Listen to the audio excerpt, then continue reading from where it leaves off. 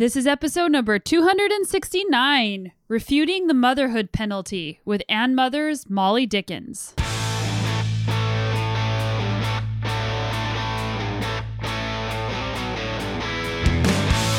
Welcome to the Sonya Looney Show. This is a podcast about how to live a high-performance life, spanning the categories of mindset, plant-based nutrition, and inspiring stories to help you be better every day. We shouldn't allow other people to use this as an asterisk on our accomplishments and say like we are less than because we're a mother. No, we are more than. We have value. This is a value add of who we are. Like we are all these things and we're a mother. Like it's just another piece of who we are. It doesn't take away from the other things that we are as humans. Our name came out of that ownership. And then back to this narrative, this myth of how to do both and how to have it all. I mean, one, I hate that. But two, this idea that you should slow down or you should shift and focus on one over the other or that they are mutually exclusive. Like this will change in our generation. Basically, if you're here, you're probably really interested in both health and performance, and I am super happy that you're here. Health and performance are very broad topics, and there's a lot of other topics that go along with them. And that's where today's topic comes in. You can be a high performer and you can be a mother. There's a lot of varying opinions about what it means to be a mother and what mothers are capable of. And I have personally experienced this as a person who became a mom in 2020 and as a high performance athlete and entrepreneur. Seems like some people are really supportive and really on board with mothers, while other people have preconceived notions about what you're capable of once you become a mom or even while you're still pregnant. I've recorded several podcast episodes in 2019 about pregnancy and performance, and you can find those on my website at sonyalooney.com/podcasts or sonyalooney.com/blog, and there is a filter you can select, Pregnancy and Parenthood, to see previously recorded shows about exercise during pregnancy and stories of other moms and my personal experiences. I have a special announcement to make that goes right along with the And Mother organization and everything that we talk about today. Matt and I are pregnant with our second child. I say that in a nervous way because I'm afraid of all of the things that we talk about: retribution, being viewed as less than, being viewed as less capable, having less sponsorship opportunities moving forward. And I've already waded through these shark-infested waters when I got pregnant with Bradley, my first son, but it doesn't take away the anxiety the second time around, I'll tell you that. And I am just turning 18 weeks pregnant and we are having a little girl, so there is a lot to be celebrated and a lot of excitement there. But there's also a lot of stress just about what could happen in my career. And I'm very excited to race a full race season next year. It's been so hard with the pandemic and the border being closed and not having those opportunities to get out there. And I'm very optimistic about what next year will hold. And it seems like by next year we'll have childcare and hopefully the pandemic and these Delta variants and all these other variants will have calmed down so that I feel safe traveling with my children who are currently unvaccinated. And who knows, maybe there'll even be vaccines for young children by then. So I'm really optimistic about the future. I'm really excited about this. I'm also very excited and relieved to be able to share the journey because it's really lonely to be pregnant and to not be able to talk about it or not feel like you're able to talk about it. You'll be hearing more from me on this topic in future podcast episodes and on my social media account, which is at Sonya Looney on Instagram. And I'm on all the other social medias if you aren't following me there. So that's why I was really excited to talk to today's guest, Molly Dickens, who is a co-founder of the And Mother organization. And they are all about saying that it is possible to thrive in motherhood and your career and to provide resources specifically in this moment in time to athletes, but broader to all professional moms so that you can be a mom and you can do other things in your life too. And Mother's vision is a culture where motherhood is not a limiting factor in how women succeed professionally or personally, and where women can openly express their needs and receive support without retribution. And that might seem like an obvious right for women, but it isn't as simple or as easy as it sounds. And Mother is moving the needle in a working world where mothers are supported as leaders and sought after as employees, where the value of mothers in the workforce has become intrinsic, such that new structural norms facilitate the needs of the modern family. And that doesn't happen very often. There's a few companies who are doing great things out there, but for the most part, there is not a lot of equity for women and for mothers in particular. And Mother's mission is to break barriers that limit a woman's ability to choose to thrive in both motherhood and a career. That is where the "and" came from. You can be "and mother" in addition to lots of different things. One of the organization's first initiatives is creating cultural and structural change within the sports industry and shifting the narrative. This week, I sat down with Molly Dickens, a scientist, a writer, an advocate, and a mother of two. Formerly an academic researcher, Molly became a founding team member of a maternal health startup to pursue her passion of empowering mothers. And by co-founding And Mother with Alicia Montano, she is continuing to support women and their choice to pursue career in motherhood while enabling mothers to become the driving force behind breaking down a system that has been historically dismissed, undervalued, and discriminated against them. In this episode, we talked about a lot of different things. We talked about why And Mother was formed, stereotypes and barriers that mothers face, and structural societal issues.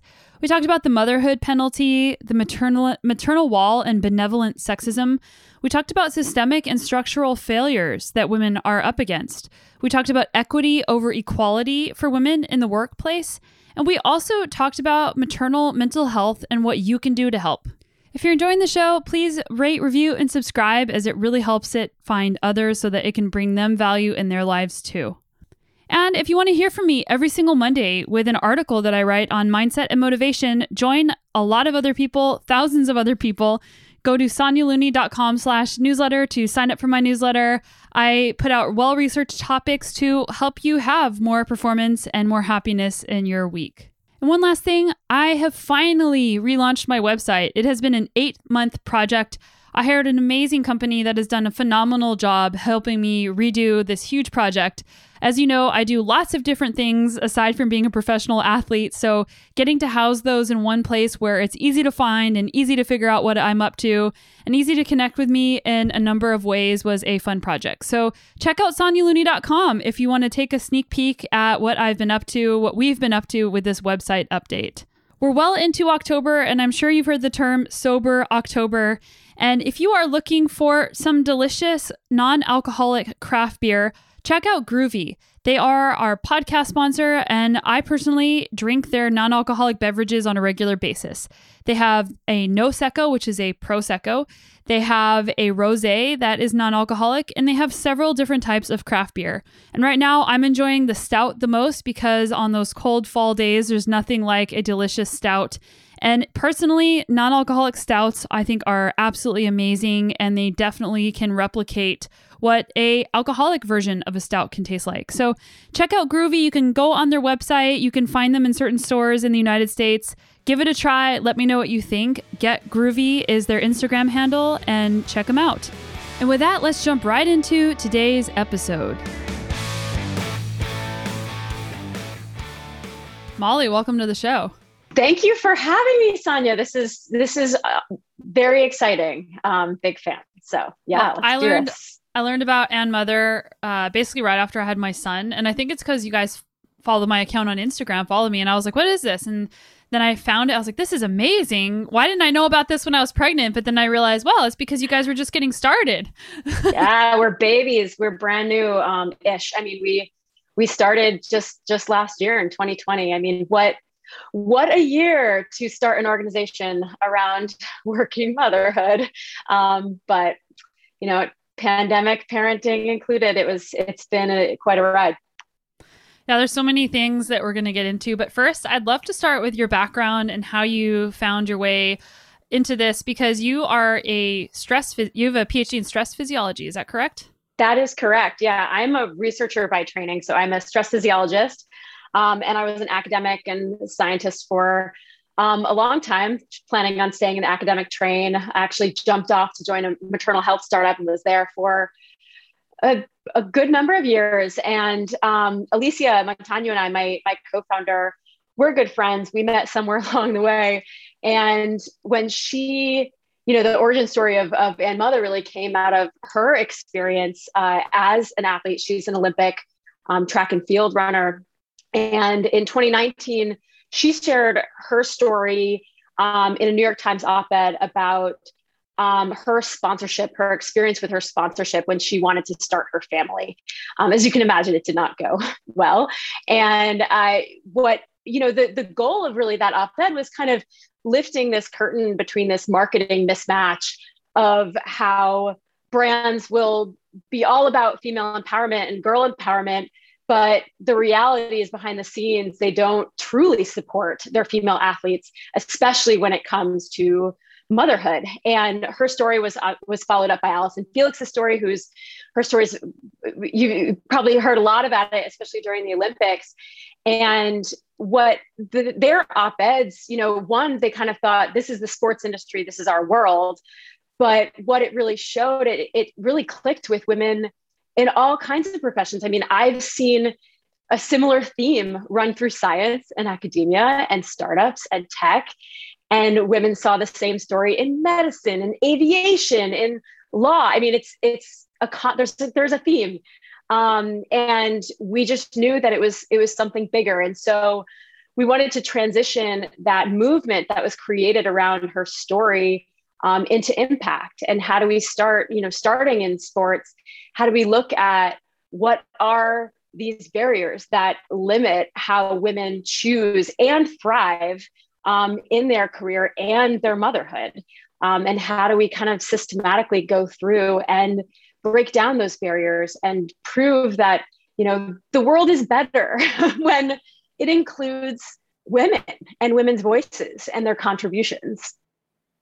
Yeah, I mean, I think that things are improving thanks to people like you, but a lot of times people think it's mutually exclusive. If you want to be a, quote, good mom, and if you want to, quote, have a good career, that you can't do both. And there's a lot of judgment that falls on these moms that are trying to lead by example and to do lots of different things, and that your identity isn't a solo thing of being mom. There's a lot of different pieces that make up who you are, and that showing up for yourself and doing things that are important for your own personal growth makes you a better mom.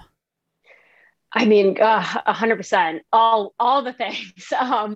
So many thoughts on, and every juicy bit you had in that statement. I mean, I think, we are fed this narrative that motherhood is a career killer, or that we are bad mothers for wanting to do more things. You don't see this narrative with fatherhood. I mean, if you think about it, it's not there. So why the double standard? And then, there's a reason that we call ourselves and mother. I mean, we've been seeing, especially in sports, but you see it everywhere. You see this attachment of, a list of someone's achievements, and she's a mother and a mother. And at first this always frustrated me, and it frustrated us. And we were like, let's take this back. Let's take the ownership back of this, because it shouldn't be this. We shouldn't allow other people to use this as an asterisk on our accomplishments, and say like we are less than because we're a mother. No, we are more than. We have value. This is a value add of who we are. Like, we are all these things, and we're a mother. Like, it's just another piece of who we are. It doesn't take away from the other things that we are as humans. And so that's, our name came out of that ownership.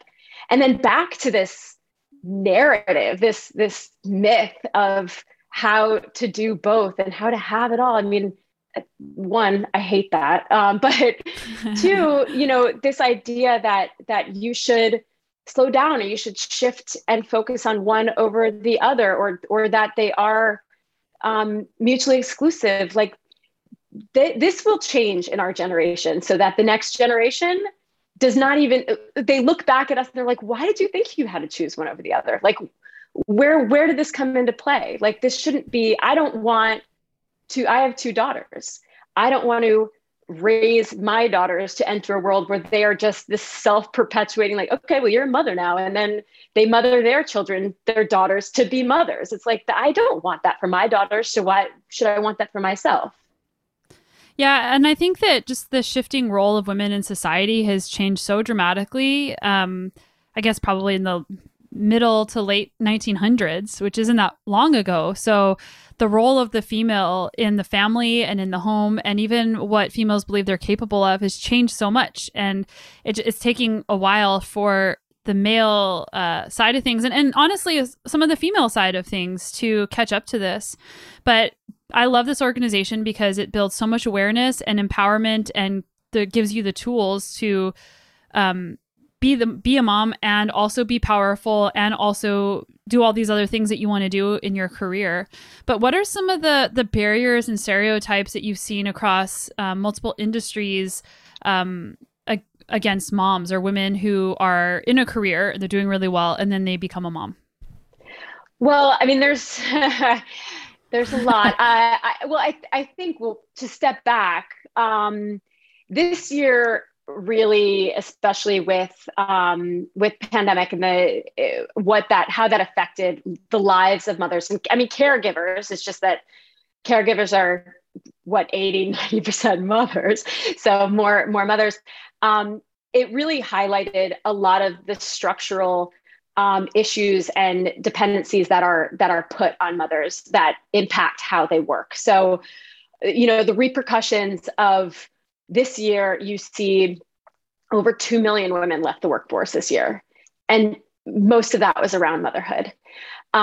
Pre-pandemic, there were already issues that women faced in place. And it takes on this very subtle discrimination practice.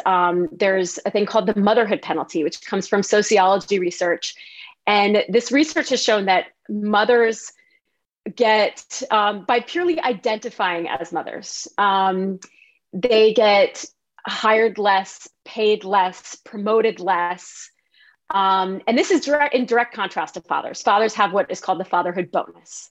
So you're seen as a good dad versus, the overburdened mother who shows up to work, even if you have the same kind of output and the same resume. The other thing that shows up is what's called the maternal wall. And this is kind of straight out of, the space of discrimination.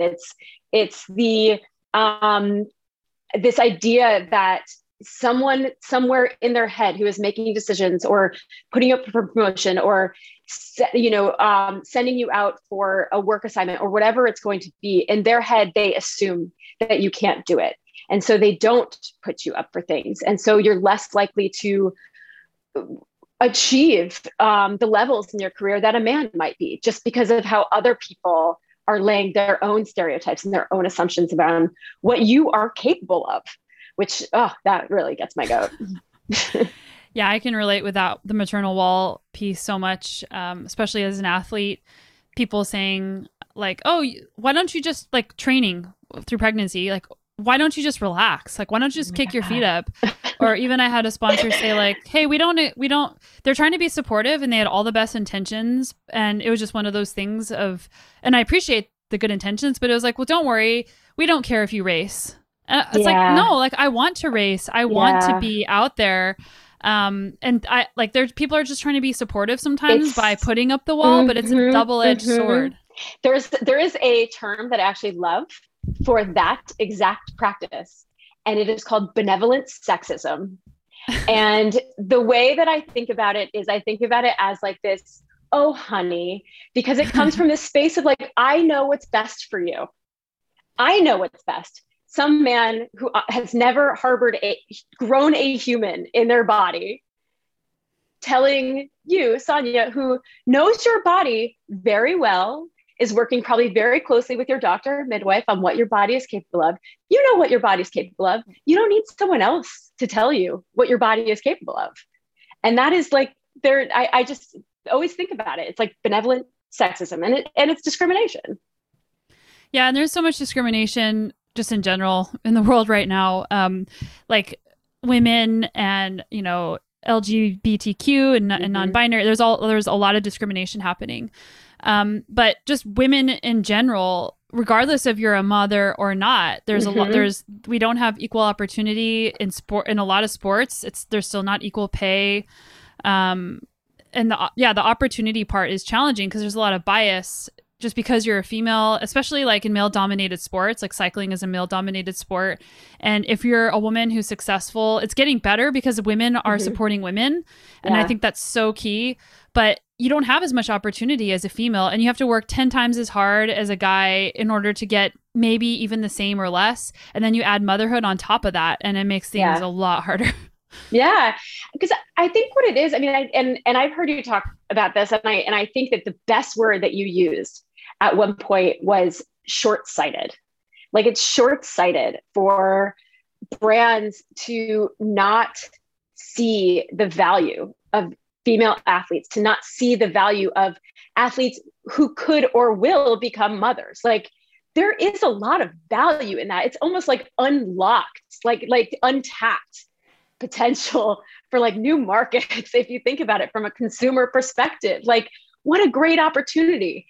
It is short-sighted. And I think the thing is, it's everyone, most of the people in the room making the decisions are not familiar with this, because most of the people in the room are going to be male or have never experienced pregnancy or have never had, experienced strong mothers in their world to have that example of what the body is capable of during and through and after pregnancy, right? And so, I think that the thing is, it's how do we continue kind of doubling down and showing the other side of it? And that's why it's so awesome to see you competing, to see other athlete mothers like you competing, and to tell that story, because, you're succeeding in spite of barriers. So can you imagine how many journeys are lost because those barriers are insurmountable?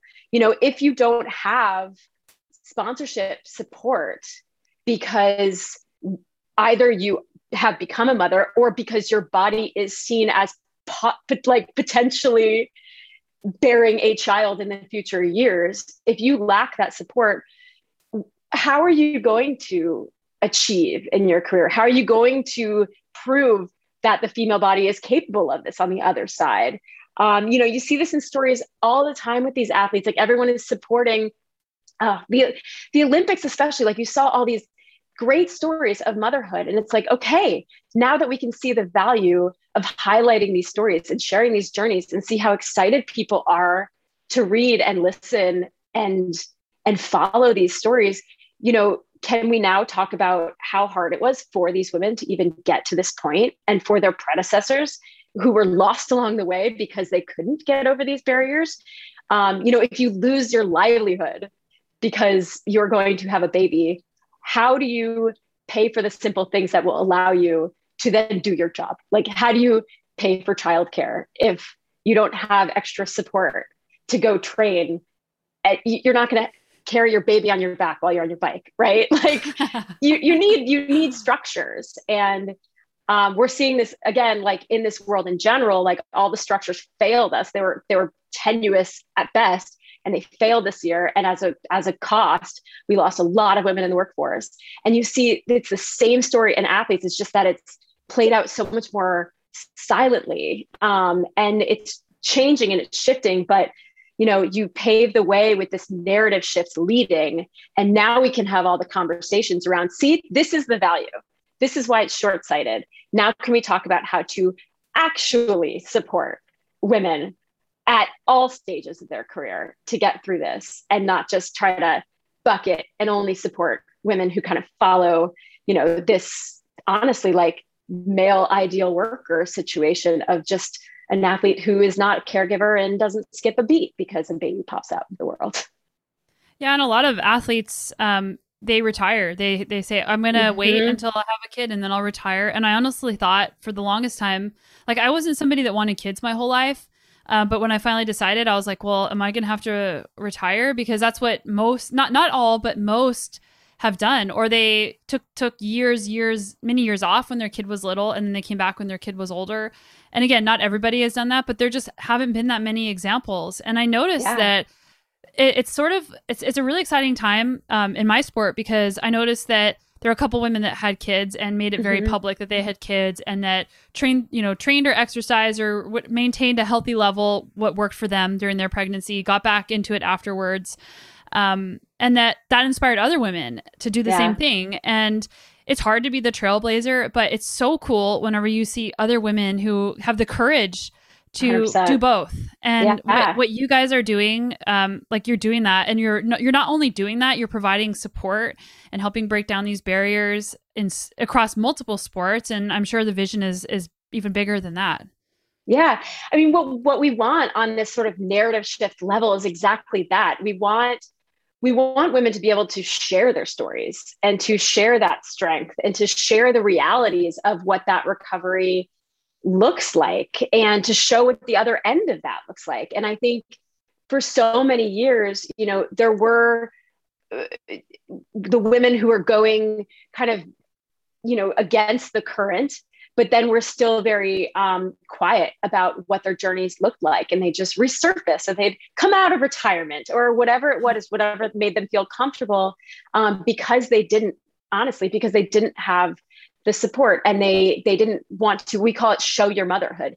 They weren't able to show their motherhood without repercussions. And you see this again in other professions as well. You have to hide it to continue working in this working world. And I know I keep coming back to this pandemic year, but it made it really hard to not show your motherhood this year when all of us were getting Zoom bombed by our children at home. But it's the same thing in sports, like starting to see more and more athletes show up and show their motherhood and tell their stories and support each other and connect. Like, that's what I love about even starting our platform and starting to share these stories on Instagram, because it's kind of made the connections and the community so that everyone can see each other and support each other. And you see it in the comments, and it's across sports. It's the same story. I mean, one of our athletes, Dawn Harper Nelson, who was at Olympic trials for hurdles this year, she retired to have a baby and then came out of retirement because it was the narrative that she was fed. You have to retire to start your family. And then she still felt good. She was like, well, I guess I'm still competing. So am I coming out of retirement? Like, it's crazy when you think about it that way, but that's what you've been fed for a lot of your life. And it happens in other professions too, of course, but it's how do we start breaking that down by, showing up and supporting each other and being comfortable enough and in a place, honestly, because it is not everybody can do this, to be in a place where you are able to share those stories.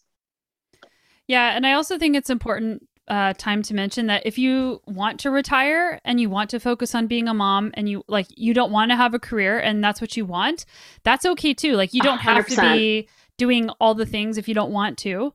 And also, like, not everybody is able to train during their pregnancy or get back to their sport very quickly. So allowing that space too. And also, there's a lot of pressure, I think, on mothers. Like, I've experienced this myself, and I'm sure that if I've experienced it, other people are as well. It's like, you come back, you're like, everybody's watching you. Like, okay, what's she gonna do? She got pregnant. Okay, she's coming back. Oh, what's she doing? Is she any good? And I'll be honest, like, I have not raced since I've had my son. It isn't because I had a son. It's because of the pandemic. And, we haven't been able to get any childcare. And I live in Canada where the border has been closed. And there just hasn't been the opportunity for me to go. So I have felt like frustrated because I wanted to be an example and I haven't been able to show that example. But at the same time, I also haven't been able to do the same amount of work that I wanted to do in order to prepare for these races because I'm unable to get childcare. So we're talking about the pandemic. We're talking about showing your motherhood and how it's really challenging. And I think that especially for new moms with little babies that can't just go entertain themselves, like, it's added another layer of complexity into becoming a new mom. Mm-hmm. And I think, what that highlights is there is a level of complexity, and it's not wrong or bad or you don't have good examples and bad examples. You have nuance, right? And you have a range. And I think that is what is the hard shift that we have to build around, is that this journey does look different for everybody. And to have this long-term vision of, how, Sonya's back, on her bike and competing, like, yes, your son, maybe he's 3, maybe he's 4, but like, it doesn't mean that you are retiring if that's still something that's on your trajectory. Like, yes, this was a crazy year and this is an exception, but it's reality for a lot of women a lot of the time. And so I think that kind of continuing to have these conversations, and you're still an example, like you're still showing up, and that telling like these versions of the story are just as important as showing up, 4 months postpartum, like winning races. Like that is one version, but it's not every version. And we need to be able to show all the versions in order to accept, what reality, the nuance and the complexity of that reality. So you show up on your own timeline. I mean, that is the exact reason why choice is in our mission statement. It's choice around career and motherhood. Your choices around career and motherhood, not the choices of others, not the things that people have put in place to like force decision upon you. It's your choice, whatever that looks like for you. It could be no longer racing. It could be racing 4 years later. It could be coming back after 4 months because you had a super easy bounce back, or whatever you want to call it, after postpartum. It's respecting every type of journey going through it and what that looks like for every person who is birthing a human. Yeah, respecting every journey. I think that's so well said. So we've talked about some of the challenges that women have, and respecting everybody's story. We haven't really talked about the systemic issues in detail. Can we talk about some of the systemic benevolent sexism and even just benevolent sexism or motherhood penalties that are happening that you've seen in research and that you've seen through the organization? Yeah, I mean, I think this year, again, coming back to this year, really highlighted some of the systemic and structural failures that women were always up against. It's just that this year was the pressure cooker. And so, having women as the backup primary caregiver, and then when childcare fails, when schools close, that has a direct impact on, honestly, on the woman's career, where that's what you've seen this year. And, what that also highlights is, if we have this opportunity to rebuild this year, where do we go from here? A lot of this is built on these stereotypes of the ideal worker. And you can see the stereotype of the ideal worker in the 9-to-5 workplace, which is kind of based on that 1955 like white man with the woman at home, in the kitchen taking care of the children. And it's 2021 and we still have the same structures in place for how the workforce goes to work. And that doesn't work for us. Like this year showed that doesn't work for us. And if people are hired based on their fitting into that box of ideal worker, that's not going to work for us. Again, same thing with athletes. If the value of an athlete is based on, the concept and the stereotype of the ideal worker for an athlete, you're looking at, the back to that male athlete who has nothing else going on in life that could affect how they show up and train and compete, right? And that's not the reality. And how do we start breaking down that as the stereotype? Because I think a lot of it comes into stereotype. And then, the other issue of why the stereotype has so much sway is that you have this kind of weeding out and this dropping out of women moving up through the ranks and into leadership positions. And once you have an industry that's dominated by one core mindset based around a core stereotype, they are making decisions that affect other people's lives. I mean, that is what goes into this benevolent sexism that you experienced. They don't know all the stories. And it's kind of on us right now, unfortunately, but we'll be the trailblazers, right? Of showing where are the gaps, and they're not hard to fill, right? There's some key things that you can do that will be supportive and retain women and see their value and have their value add. And so I think that, it's changing industries that are male dominated and getting more women and more diversity, honestly, in general, into leadership positions to be able to bring in every journey rather than allow these stereotypes to persist.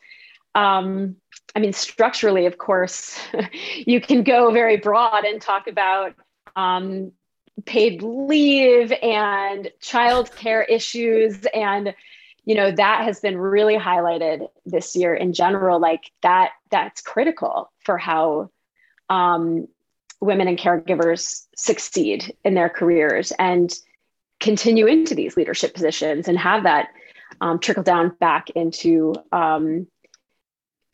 how decisions are made.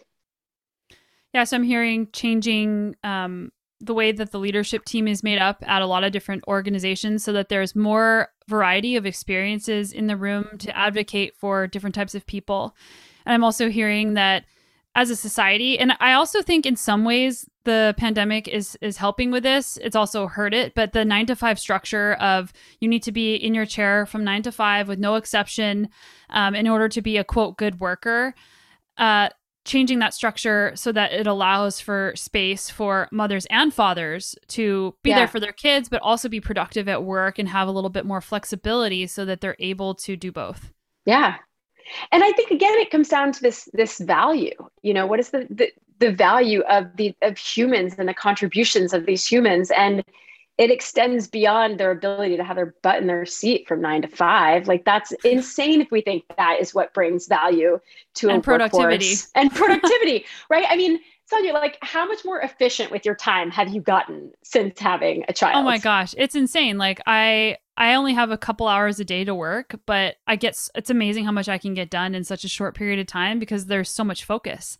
And that's what we ultimately want. Like, people want to feel more focused. They get more fulfillment out of concentrated work. So if you become a mom and, or a father, I'm trying not to, discriminate against the dads, but if you have less time, you actually can get so much more done. And what organization doesn't want somebody that's efficient with their time? Right. If you have a 4-hour chunk in the day, I can promise you that 4-hour chunk of my day is far more productive than a 10-hour chunk of someone who's just like newly out of college and just like doesn't know how to organize their time. Like, no, we are it's a superpower, a caregiver superpower, that when you have 4 hours or have whatever your chunk of time is, you make the most of it. Like, you just power through. And I think that needs to be appreciated more, is what you bring in your time rather than how your time is divvied up during the day, and how, whether that's a metaphor, it could be metaphorical butt in seat. It doesn't have to be physical, although it often is. But yeah, there is a lot of value for how we pack in a lot of work into a little bit of time because we know how to prioritize. Yeah, I see a challenge with companies that value billable hours, or if someone's trying to make partner and it's all about like working tons and tons and tons of hours, and how that would work with mothers and fathers. I think you can kind of extend out the general umbrella to caregivers, if you will. And I think that's kind of the space that we need to get to, is to see, this equality, across the board with how we address how people do spend their time. But yeah, I think, gosh, it just, again, goes back to your word. It's short-sighted to kind of pin it into this corner. Yeah. And something that I have been thinking about, and a conversation with a family member, he said something like, well, if women get pregnant, they have to take time, or they have a baby, they have to take time off. And then we have to pay them as an organization to take time off. And compared to a guy, they're not breastfeeding, they're not taking care of an infant, assuming a typical gender construct type of relationship. Women aren't as valuable, and women shouldn't be given, equal opportunity because they're not showing up equally as a man in the workforce. And I heard that, I was like, ouch. So what do you say to that? And especially as an athlete, like some athletes compete while they're pregnant, and some people are able and have the desire, but a lot of people aren't able to do that as well. So if you're a professional athlete, well, now when you're pregnant, you're not competing. And when you have a baby, depending on how long it takes to recover from that birth, you may or may not be competing. And then if you're not getting support to train or to be able to even go to a race, well, then you're probably still not competing. So yeah, it's like the men don't have to do the same things with their body that women have to do. And yet there's discrimination expecting a woman to do exactly the same thing as a man. But is that even a fair expectation? Oh, so wow. Yeah.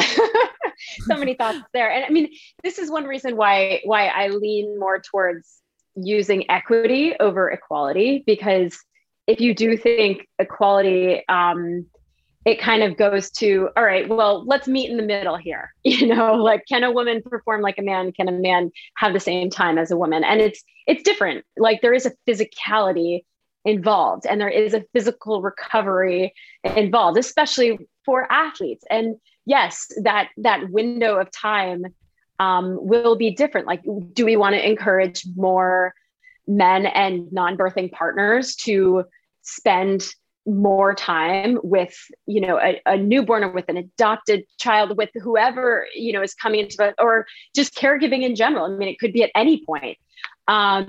Do we want to encourage that? Yes, we do want to encourage that. So we want to make sure that is available, but it's still not, the reality for women is there is this physicality. And I think this goes back into that short-sightedness. It's that value. So you're saying that if a woman cannot fit into the box, your neat little box that you have built for the male worker, that our contribution or our value or what we bring to this team, this brand, this company, this profession is not worthwhile long term. I mean, I think about this as, from my science background, I had my first daughter, when I was a postdoc. And this is this window of time in science, especially academic careers, where you're between graduate school and then you're preparing to go on to, be a professor and stay in academia. And it's also defined by, like, you have to produce and write and get grants. And what happens is it's also like perfectly aligned with when you want to have a baby. And so that also doesn't work as well with producing, writing grants, right? And so what happens is you do see this. You see, especially in biology, which is my background, it's like 75% of PhDs are women, and then tenure track position is like 25% women, which there's a huge drop off in this window of time. And what my experience was that I was on, in fellowship from NIH, and like the maternity, I'm doing air quotes, but it's a podcast, so no one can see me, but the maternity policy was so vague and so unsupportive. And I kind of had to make my own way with the time that I wanted to do. And the message that it sent to me was that my value as a scientist is less than because I want to have a baby during these years. So the long term, like this is a fellowship that is supposed to support me to be a scientist forever, for like the rest of my career. And because I cannot write, produce, and get grants during this 3-year window of time, my long-term value to science is not worth it. And like, it's the same kind of question. It's like, why should I pay you to have a baby and physically recover from that childbirth? And like, those 4 months, 18 months, 2 years, that's such a burden on society. It's like, is it though? Because there's a lot of value on the back end of that, of me getting through this time period and contributing afterwards. Why are you completely discounting everything that I have to give? I mean, we're young, like whether you have a baby when you're 25 or 45, like you're still at the prime of your career. You still have more to give on the other end. Why do we put so much focus on supporting women during this small window of time and the burden that is on us to like get through this with her? It's crazy when you think about it on the lifetime of a career.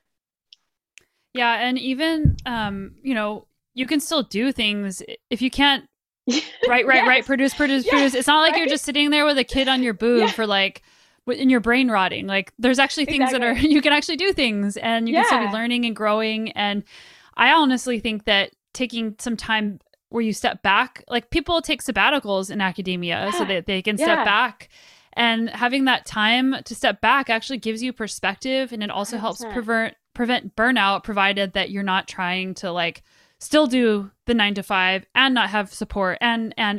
So there is value in that to help bring different perspective, and also taking breaks isn't a bad thing. Yeah. And it's because you're not actually taking a full break. Like you're still using your brain. Yeah. And it's healthier. Like give yourself the time you need to come back to full health and to listen to your body rather than have someone else dictate what your body needs to do for them. You know your body. What does your body need to come back? And your body, that includes your brain, that includes your mind. Like we need to talk about mental health of this all and maternal mental health. And that's a huge part of recovery that is not as well respected. And, especially like as a stress physiologist, like give them the time they need. Give them, why put this pressure? It's just going to make it harder. It's just going to make them less healthy by putting all these expectations, putting incorrect and false assumptions on someone when they know best what they need to have a longer career trajectory than you kind of trying to make them force into your timeline. So has there been any research or studies that show the long-term financial gain of having mothers, working? Because we're talking about like, there might be a year or two where you can't do as much as you were, but there's still long-term gain to be made. And I can see businesses saying, well, this affects my bottom line if I have to all of a sudden have all these women that I have to pay and they're not here producing. And, I got to show my boss like, or this athlete isn't racing or isn't going to as many events. I have a bottom line here. So like, yeah. Is there anything that you've seen about that? Oh, I need to dig into that. That's, I'm sure there are some business cases out there. People have been talking about the benefits of diversity in general in the workforce. And as you can imagine, there's only good benefits of having diversity, especially around the table in offices with, athletics, especially, I think one of our goals eventually, whether it's sooner than later, remains to be seen, is how do we demonstrate that value for brands? I think, again, like I said, we're starting to see that door crack open, especially with a lot of the stories that came out of the Olympics. I mean, you saw, for anybody who is watching track and field trials, Allison Felix and Kanara Hayes like brought their kids out onto the track and everybody was so excited about that. And that was kind of a first. Like this year was really different for the stories of motherhood.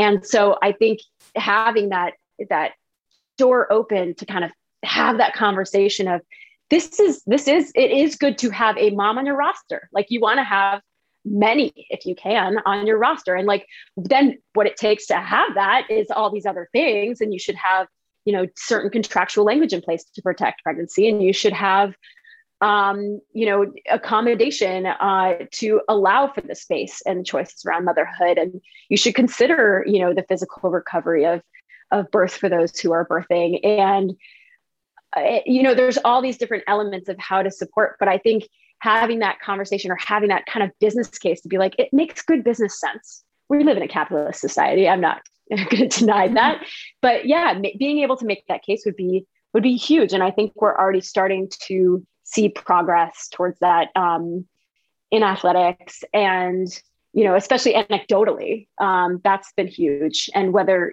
how that kind of transfers to research is the next level. But you do see, the benefits of diversity in the working world from the research for sure. Yeah, and I like some of the things that And Mother is doing to put policies and things in place. Like you mentioned, helping athletes with the contractual language around having a maternity clause, which I can say, and I've never had that in any of my contracts. And if I'm being totally honest, it's a little bit shameful, but I've been too afraid to even ask. 100%. Because like, what if they say, "Oh, you want that? Oh, we're not even going to sign with you. Like, we can't even talk about that. You got the scarlet A on you forever." Like, I guess it would be the scarlet P, but yeah. And then like you guys have talked about, I've heard you on other podcasts talking about like just generally having spaces for women to breastfeed and also having childcare at events and things like that. Just those are structural issues that can encourage more women. Like, and generally the conversation is we want more women in sports. How do we get more women in sports? Well, you have to create an environment where it's easy for the women to show up to the sport. Yeah, exactly. That's exactly it. And I think, for us, it is one, this narrative shift, like we talked about, but with the structural issues, it's what are the best practices? What are the best practices to get women to continue in sport and to support women and their choices? Because again, it's choice. Some women might want to have babies, some might not. They're probably going to be discriminated against either way, because once someone hits a certain age, you're like, well, she's just going to have a baby. So do we sign this? And so with contractual language, like, yes, we know there's a lot of hesitation and reservation around getting that kind of language inserted. So the first point for us is just having publicly available language around that. And we're working on that this fall.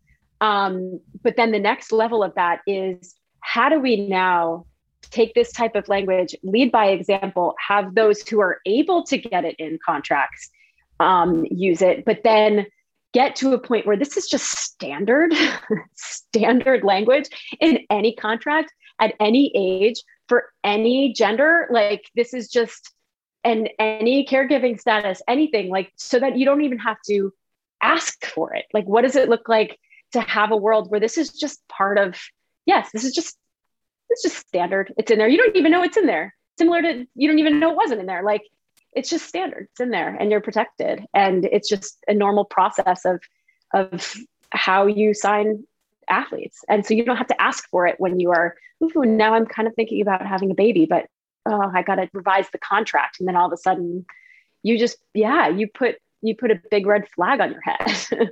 Yeah. Yeah. And I think it's important to include the narrative that like paternity leave is also something like women generally, it's way harder for us, but there are fathers who want to be a primary caregiver, or they want to take paternity leave, or, in different like non-cis couples, like having that available.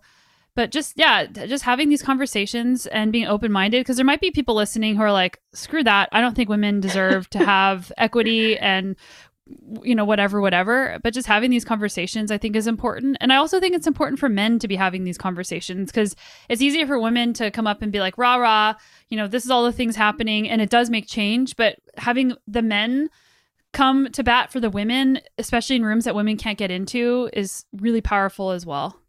Yeah. Oh, absolutely. And I think that's part of the equation. Like, we need both sides. I mean, gender equity needs to go both ways. I think especially with, non-traditional, I guess, caregivers and how it extends out. The other thing that you're seeing, back to things the pandemic highlighted, the other thing that it really showed was that workplaces expected mothers to downshift and take care of kids that were at home, but they did not expect fathers to downshift. And so the pressure was actually for fathers to go back to business as usual in many cases, whereas the mothers were given more allowance and space to have that downshift. And that's a problem too, because, that takes away from it adds this extra tension in the house of whose place of work allows for the caregiving space. And if it's only the mother's place of work that allows for caregiving, and it's not the father's place of work that allows for caregiving, who's going to be the caregiver for this at this kind of time? And the same thing happens with sports. I mean, a lot of athletes are partnered with athletes, right? And so if you kind of get into this primary, secondary caregiver narrative where, you know, one person has more expectation and space to be primary and the other person has expectation space to be secondary, but secondary doesn't get anything, then how is the primary caregiver gonna come back into their career? And so kind of having, again, that I mean, it's not going back between equality and equity. It's having space for anyone and the nuance in that choice. It'll all kind of serve this greater objective of gender equity and equality. Yeah, like allowing space for men in their jobs, where if they want to be a supportive role, or they want to at least contribute, even if they're a secondary caregiver, if they want to contribute so that they can support the primary caregiver, who's often the female, to still work, and to maybe they can't work as much as the secondary caregiver, but if there's space for that, then that allows for the quote mom, assuming these are all women, and they usually are, but allowing for that mom to have some space to do the things that she wants to do in her career or in her life. And that, it sounds like the systemic changes that need to happen aren't only for women, it's also for men. Yes. Yes. And I think it's also, how do you model that at home? Because how we model it at home plants the seed for the next generation. And so every generation we can impact. You know, I think our house, we're pretty well balanced at home with what our daughters see in terms of who's doing a lot of, you know, the cooking versus cleaning versus I mean, I'm the messy one at our house, and my husband's following me around tidying up. And so my girls see that, and I'm like, I'm just going to lean into this messiness now. I hope he's totally listening. And I'm like, oh, okay. But you know what I mean? I mean, it's also how we model and how we reflect what we want, the world that we want our kids to grow up in. It's all these all the little things add up. Yeah, I think that it's just important to say it's not one conversation that changes things. It's millions of small conversations that compound to change things, and just making sure that we're aware of the choices that we're making, and as a couple, like the things that we're seeing, what we're modeling to the world, that helps make change. And a lot of times we feel helpless, like, oh, a drop in the bucket isn't going to make a difference. The systemic thing is so big. It's so much bigger than me. I can't make a difference, but you can make a difference. And and Mother is making a difference. And like, how can people support and Mother? And if they want to make a difference, how can they be a part of this? Yeah. So we are, our kind of primary channel these days is Instagram. So we are &mother_org on Instagram, same handle for Twitter.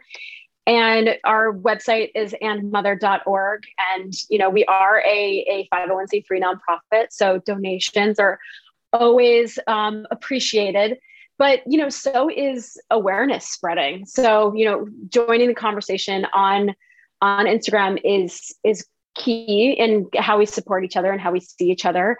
You know, we're kind of running with this Show Your Motherhood hashtag. It's, you know, this continuing to emphasize that, you know, if we kind of do these things in the dark, like we're not proving to the world that like this is part of who we are and this is where we're showing up.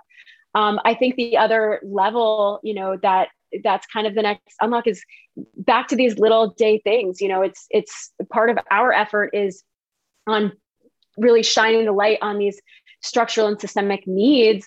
But, you know, something that you pointed out with events and how to best support mothers at events, you know, whether that's childcare, whether that's, you know, lactation space or support for breastfeeding. I think anyone who is able to speak up on behalf of someone else or make change in their own workplace, you know, you can kind of be part of this almost everyday advocacy of how do we change our own world around us to better support the mothers showing up. So while I would love, you know, anyone who wants to support &mother's work to donate, that's a huge part of it, so that we can keep doing the work that we're doing. There's also so many opportunities for people to change the world around them, and be very vocal advocates if they are able to, because some women are not, some people are not, I mean, men and women, be vocal advocates and step up. If there's someone coming back from maternity leave and she may or may not be breastfeeding and pumping, like set up a lactation suite anyway. Like, how is your lactation space? Just so that she can come back to it. How are people being supported around you? Do you have a friend who just had a baby? Go help, well, depends on your COVID protocols, but, hold the baby and help her out and see how she's doing. On a broader level, we're kind of addressing this. What do you need elements to kind of address and see these invisible barriers and break them down? But everybody has an opportunity to do something similar in their own world. Yeah, the ripple effect of really small actions truly do add up. 100%. Yeah. Yeah, well, thank you so much for coming on the podcast. I think that we touched on some really heavy but really important topics, food for thought for people, things that people might disagree with, which is always fun. But I think that talking about these things is so important to move the needle and have a conversation with someone. If you're listening, even if you're like not agreeing with some of this stuff, like it's so important to have a conversation, not even to be right, but just to understand where somebody else is coming from. Yeah, definitely. Thanks for tackling the heavy topics, Sonya. My pleasure. Thanks again. I hope you enjoyed that podcast episode. And man, we covered a lot of different topics, maybe some that you've never even thought of before. So if you know any other moms out there or just families who are supportive of other women, this extends past women, make sure you share the show with them. Make sure you share the And Mother organization with them so that they can be aware that this organization exists. And if they want to contribute, they can do that too. Thanks so much, as always, for sharing the show with your friends, either just by word of mouth or by taking a screenshot and tagging us on social media. My team and myself and the guest always appreciate getting to see that. We love getting to connect with you and see what resonated with you in every single episode. Don't forget to subscribe to my weekly newsletter, which I work super hard on to bring to you an article every single Monday on mindset and motivation. And I'll see you right back here next week. And don't forget, I'm with you on this journey of personal growth, adventure, and our mission to be better every day. See ya!